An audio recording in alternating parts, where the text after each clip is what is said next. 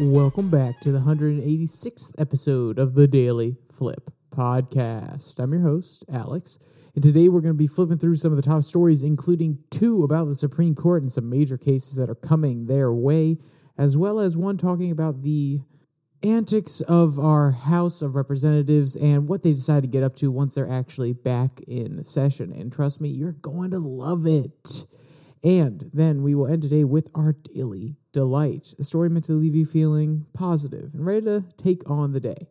Now, that's enough rambling from me. Let's jump in to our daily debate. So will the population of the United States, will the citizens ever trust the Supreme Court again? Or is it going to be like every other institution, which, it's been polling that way for quite some time. When it's not in the control of one side hates it, and when it's not in control of the other side hates it. But it feels like it is more divided than before. It feels like the sentiment is stronger and stronger than it has been. Then again, we almost had a period where FDR stacked the court back in the day, but even that was more of a FDR sentiment than a populist sentiment because it was blocked by the people in his party and the legislator. So is this just a downward spiral, or can the trust in these institutions be rebuilt? It's a really broad question. I am speaking about the Supreme Court, but if you have a more general take, throw it down in the comment section. Love to hear what you have to say.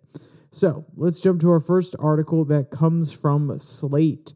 The Supreme Court is reconsidering its entire approach to the internet. And there's a nice little ending there, which is, uh-oh. And this is a very hot topic, or at least over the last few years, it has been something that people said will have to eventually go to the Supreme Court and be figured out. A lot of these internet companies are protected under 230 protections, provision 230, which means that they can operate as a publisher, but they can't be sued like a publisher, so they can take down content, but they're still not liable for the other content that's put up there, which feels like a okay middle ground. And some of these tech companies have been lobbying for more outright explicit regulations, and some of these courts have come down saying, oh, they are a publisher. Oh, no, they're more of a platform.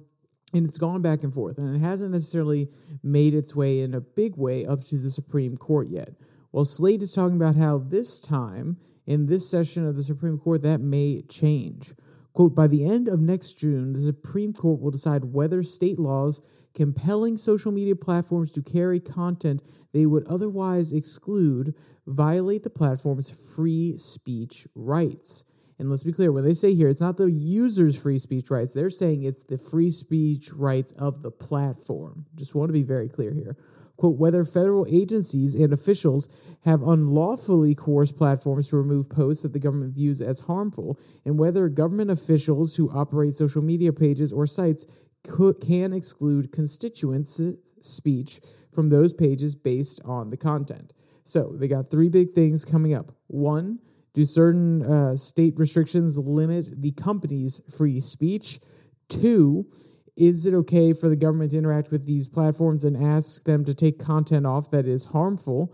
And three, do officials have the right to basically ban people from seeing their content, or at least block them from seeing their content? So three very contentious issues. Quote, in combination, the court's decisions could fundamentally alter how social media platforms operate, when and how governments communicate with platforms to address public health, terrorism, and other harms, and whether public officials can exclude constituents from websites they use for official business, end quote. And I guess I didn't need to summarize it because they did it pretty darn well there. So the question then becomes on all of these, and I'll tackle them a little bit separately, or at least I'll give the opinion, and I'll give why I am giving the opinion. Should they be able to block users? No, they should not be able to block users. If they are using Twitter and these other platforms as social, or actually, hold on, I'll use the town square analogy. If they are using these as town square places, or places to get out their message to the constituents, well, what, are they going to, haul constituents out of that town square if they disagree with them, or they don't want to talk to them, or they don't want the constituent to hear their message? No, that is definitely going to be a violation of that citizen's rights to engage with their congressman or senator, and so on and so forth. So no, they should not be able to block people because that person should have a right to hear what the congressman, senator, or any type of official is saying. But also, they should have or not be forced to, but they should also be required or at least have the option to see the content from their constituents. Because if you block somebody, it can go both ways. Not only are you blocking them from seeing your content, but also you're blocking their content from getting to you. And you need to be able to see when your constituents aren't happy with you. If you just block everybody who's unhappy in your delegation, it's going to be like, oh, everybody's so happy with me, no big deal. So no, that one needs to go straight down. In my opinion, I think the Supreme Court will come down on the side of that, even with some liberal justices, like probably Sotomayor. I don't know where Kagan's going to sit on it, honestly, and Ketanji Brown Jackson. I feel like she has a little bit of that holding power to account streak in her, so I think she would also probably come down on this one. But we'll see how that one develops as well. So then the other one is, should the government be able to collude with companies and say, hey, these are actual threats? I think in a general sense, no, because, administrations change, and then it could be something where one administration says one thing and another administration says another thing. And it can kind of, be a flip-floppy situation that's not necessarily going to be good to have a particular administration telling these platforms, no, this type of speech, this thing should not be allowed, because that leads to more like state-controlled media, or it sounds like that in my opinion. But also, does that mean that the FBI can't actually talk to these companies about false information that they've gotten? I don't know, because in theory, I would agree with it. Yeah, if the FBI has some information about how Russia is going to leak some files that are going to hurt or be disinformation and try to sow discontent in our nation, then yeah, that sounds like something that needs to be talked about. But also, we've seen other examples where they are doing it in a political fashion, where they're saying, oh, well, no, this type of information, it's not, no, you're wrong, I'm sorry. It's not actually something that is valid, even though later it has been proven to be valid information. So I think it's tricky. And if I'm going to come down on one side of it, it's going to be, hey, at the end of the day, the government should not be working with these companies. But also, I can understand the argument on the other side. But if we're going to have to do all or nothing, it's going to be no government interaction with these platforms, telling them what the standard should be, what type of speech is or is not allowed. So that's where that one comes down, in my opinion. And then the last one is the free speech rights of the company. Because of Citizens United and a few other rulings that have identified companies that have the same rights as people, essentially, under the U.S. Constitution, there is this kind of idea that, okay, these companies have a right to speak freely. They have a right to operate as they see fit under the Constitution, just like any normal citizen would. And I think that that's kind of I don't know, it's a tricky one. I haven't fully thought it out, if I'm going to be honest here. I think that at the end of the day, companies represent a block of people, just like a citizen has a say in what goes on in their community. A company, which has people operating within it, can definitely, protest for their own interest. But also, does that mean that they have the same free speech rights? I would honestly say no, they don't. But also, I don't want to restrict them too much, because then you're going to have basically the same situation I talked about before, where the government is saying, okay, well, this type of speech is okay, this type of speech isn't, and they're just advising them. Well, now it's just mandated by the legislator, and that just seems like government overreach again. So if I had to err on the side, no, the governments can't say certain content is or isn't allowed in there. And I wouldn't base it on their free speech guidelines or saying it's because, oh, this company has free speech. I would rather say it's because at the end of the day, if you're restricting comments or different types of information that can get on those platforms, you're actually restricting the citizens that use that platform. And I think that's a more valid argument, in my opinion, than saying that the company itself has free speech rights. That's just where I come down on that one. I may be a little crazy on that. People may not necessarily agree with me, but That's where I have to draw the line on all of those. So basically, if you notice the theme, it's less government intervention, less Supreme Court meddling and allowing the government to directly influence companies and the lives of people, which is my libertarian streak coming out once again. I know. You guys were so shocked.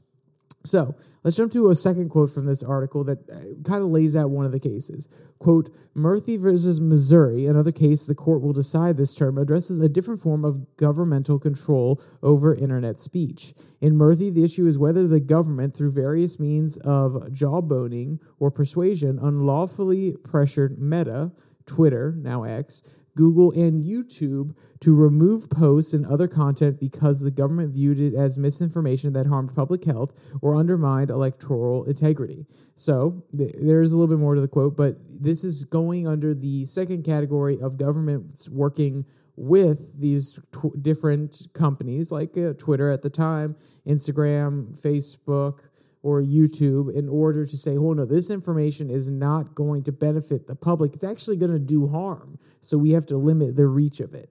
And that's the sole essence of where this case is going to go. And if you can't tell, Slate has a very specific opinion on it. Quote, like the Florida and Texas cases, Murphy will address the extent to which governments can control what is communicated online. But in this case, the means of control is not legislation, but behind-the-scenes arm-twisting and threatening legal reprisals by government officials. Plaintiffs in the Murphy case allege that the White House, Office of the Surgeon General, Centers for Disease Control, and FBI pressured Facebook and other platforms to remove posts criticizing government pandemic policies, supporting the COVID-19 lab leak theory, questioning the result of the 2020 presidential election, and promoting the Hunter Biden laptop controversy. And all of these things, we've seen how if you say certain things on YouTube, or at least during this time, if you said certain things on YouTube about any of these, you would get a strike if you're really popular, or you would get outright removed, or some people would argue that there is shadow banning going on, even though we can't see the algorithm, so we don't know.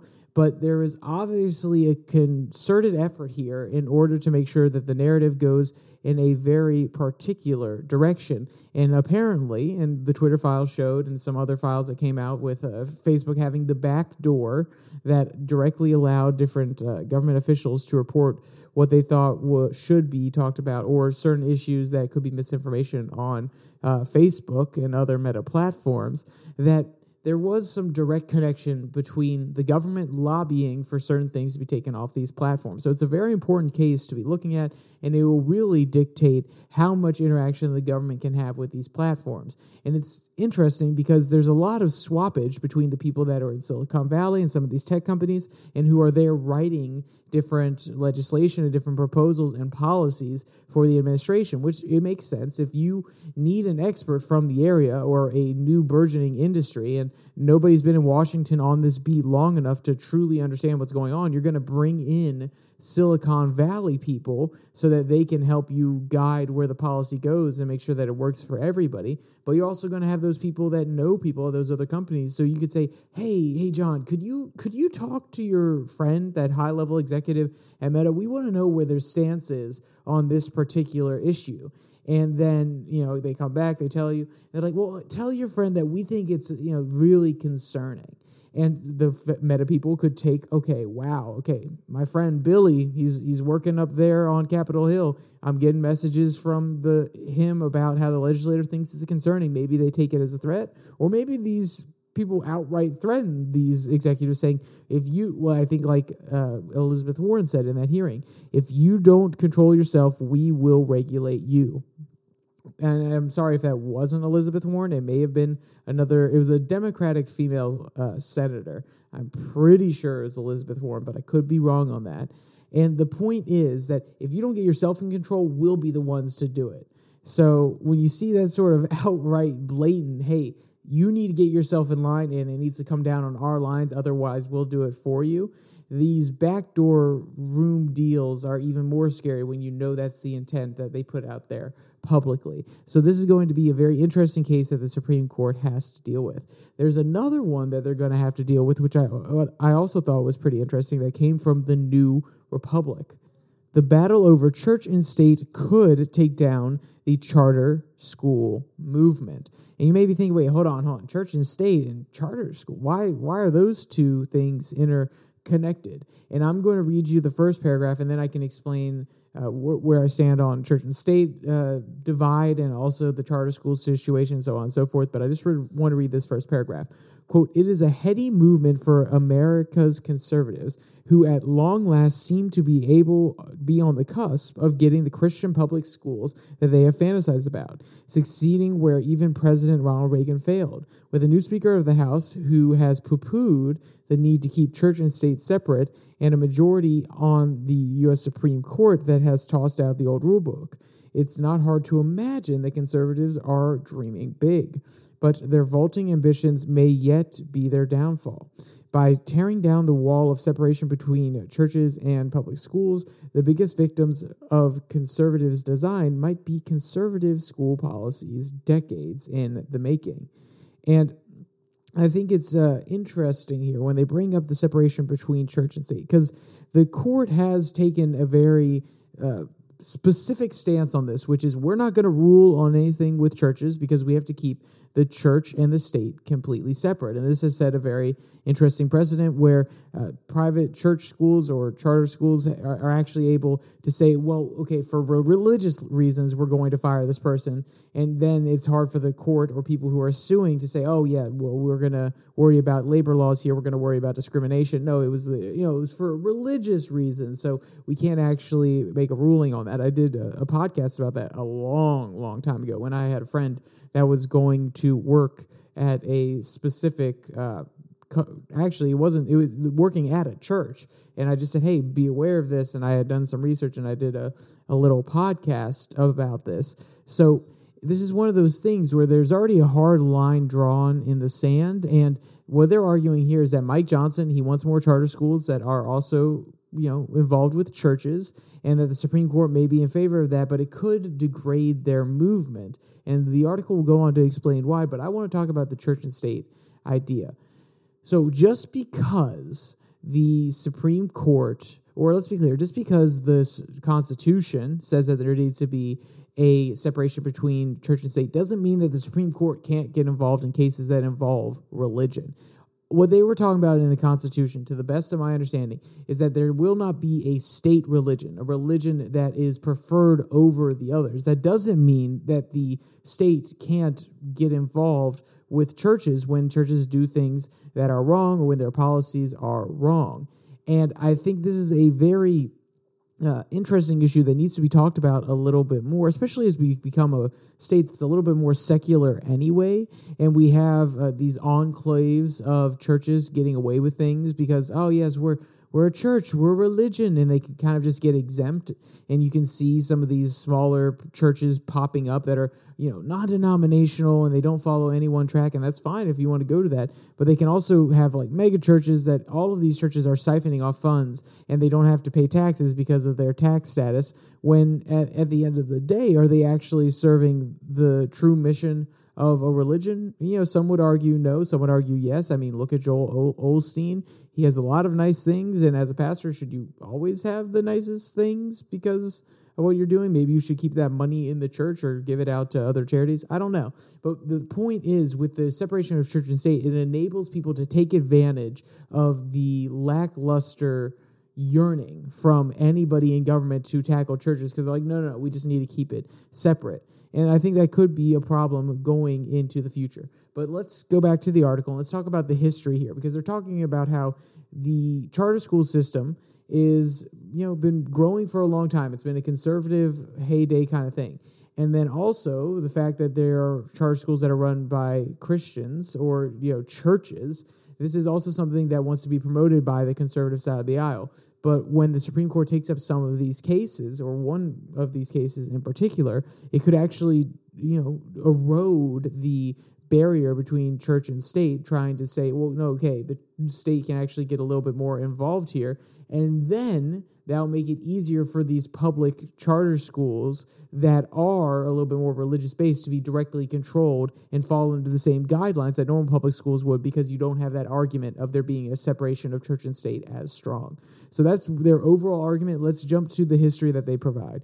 Quote, since the 1990s, charter schools have flourished as profoundly ambiguous institutions. Yes, they are public schools, well, sort of, funded by tax dollars and required to meet the needs of the public. But they also sometimes act like very private schools, able to circumvent some of the bureaucracy that governs public schools. As low education scholars have noted, charters are accustomed to having it both ways, largely benefiting from the impossibility of drawing a bright line between public and private schools, lines that have proven notoriously difficult to brighten.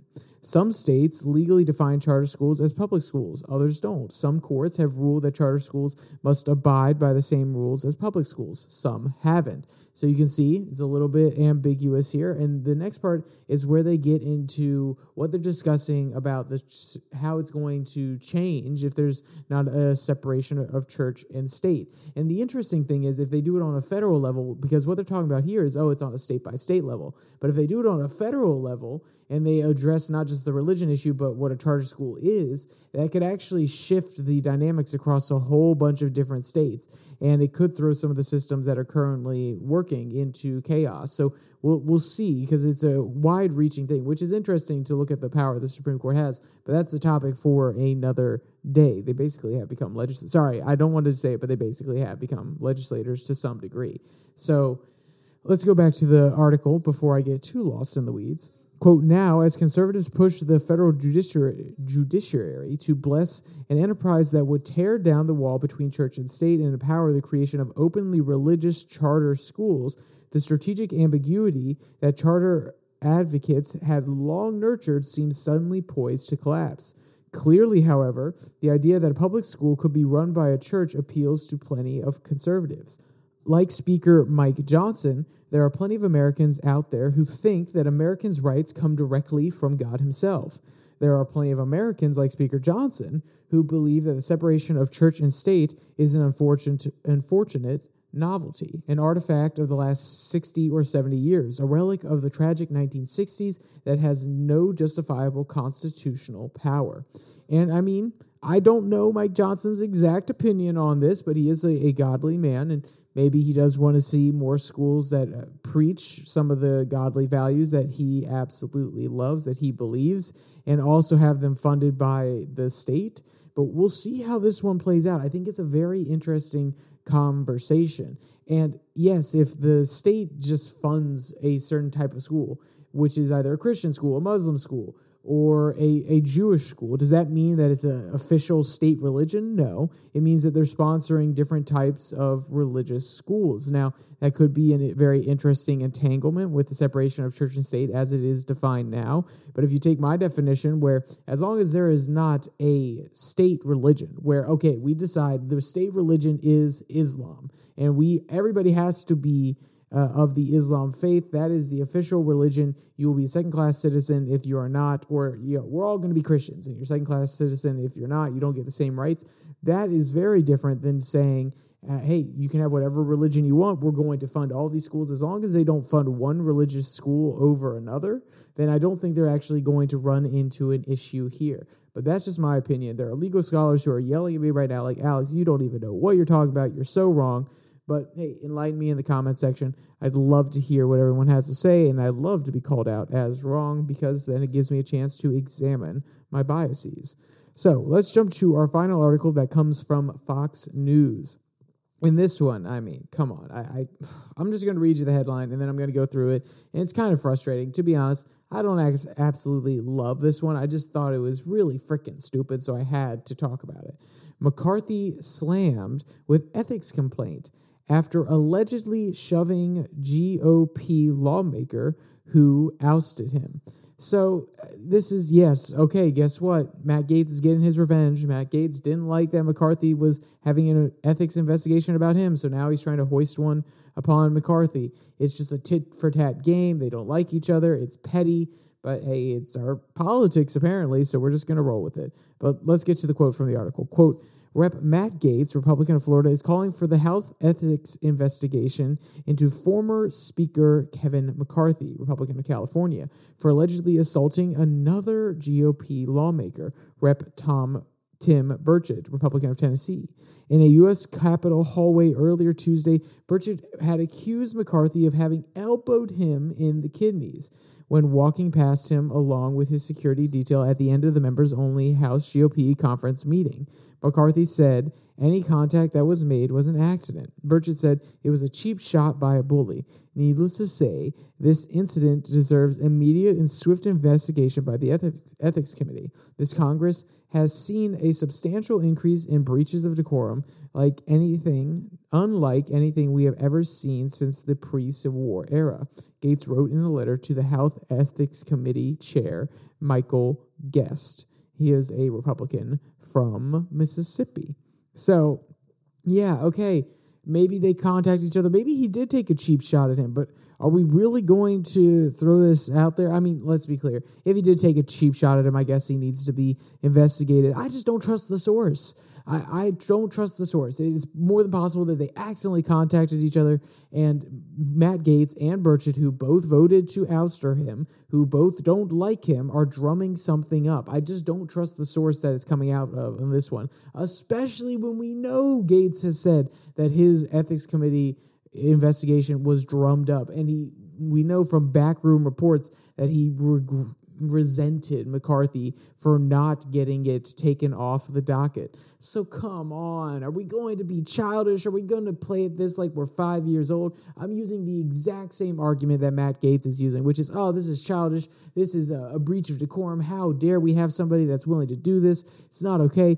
Come on, man, grow up. You lost. Okay, actually, I take that back. You won. You got Mike Johnson in there rather than McCarthy. You won. You may still have that investigation on your back, which is why I said he lost. But guess what? You got McCarthy out of there, and you got your way with Mike Johnson, even though Mike Johnson's not that different from McCarthy anyway. So come on, man, grow up.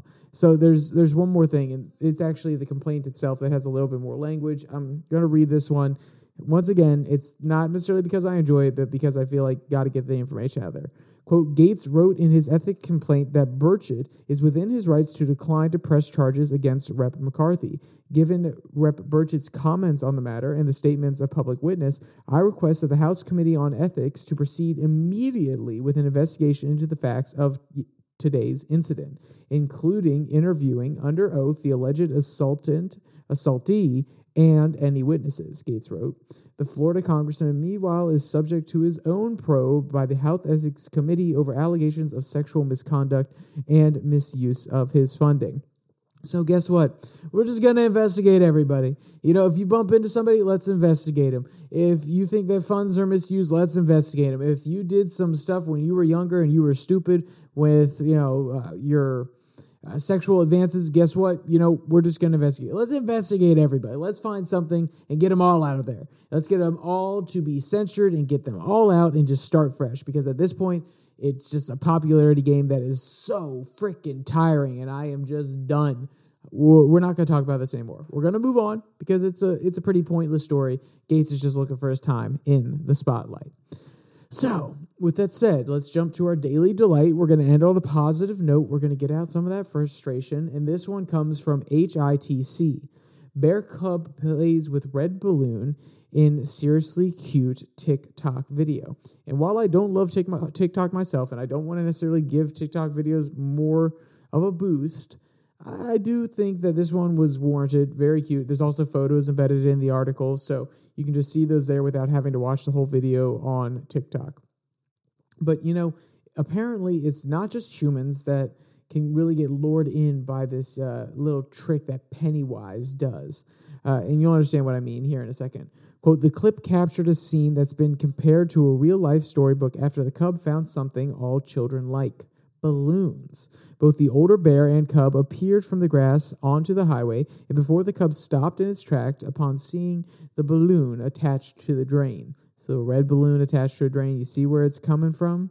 But, he didn't actually foresee this one, and he didn't get to play with it forever either. He didn't know what was going on, but also he didn't get sucked into the Pennywise drain because, actually, I'll just read the quote for you. Quote, eventually the balloon let loose from the drain after the bear became slightly too energetic in its play with it and floated into the sky. As the bear appeared to watch it disappear, the mom soon approached the cub and they gently interacted with each other. So mom's like, hey, get away from that drain. Pennywise is down there. He is ready to take you. And the bear's like, okay, I was having fun with the balloon, but okay. And if you want to see any cute photos or videos of their interaction or read any of today's articles, there's a link in the description below that like and subscribe button. Also down there, you can find the link to the Twitter handle at Your Daily Flip, where I post a Twitter tirade every Tuesday and Thursday. A little bit less scripted, a little bit less quotes, really short, 10 minutes. With all that said, there's only one more thing to say. Stay safe. Don't die.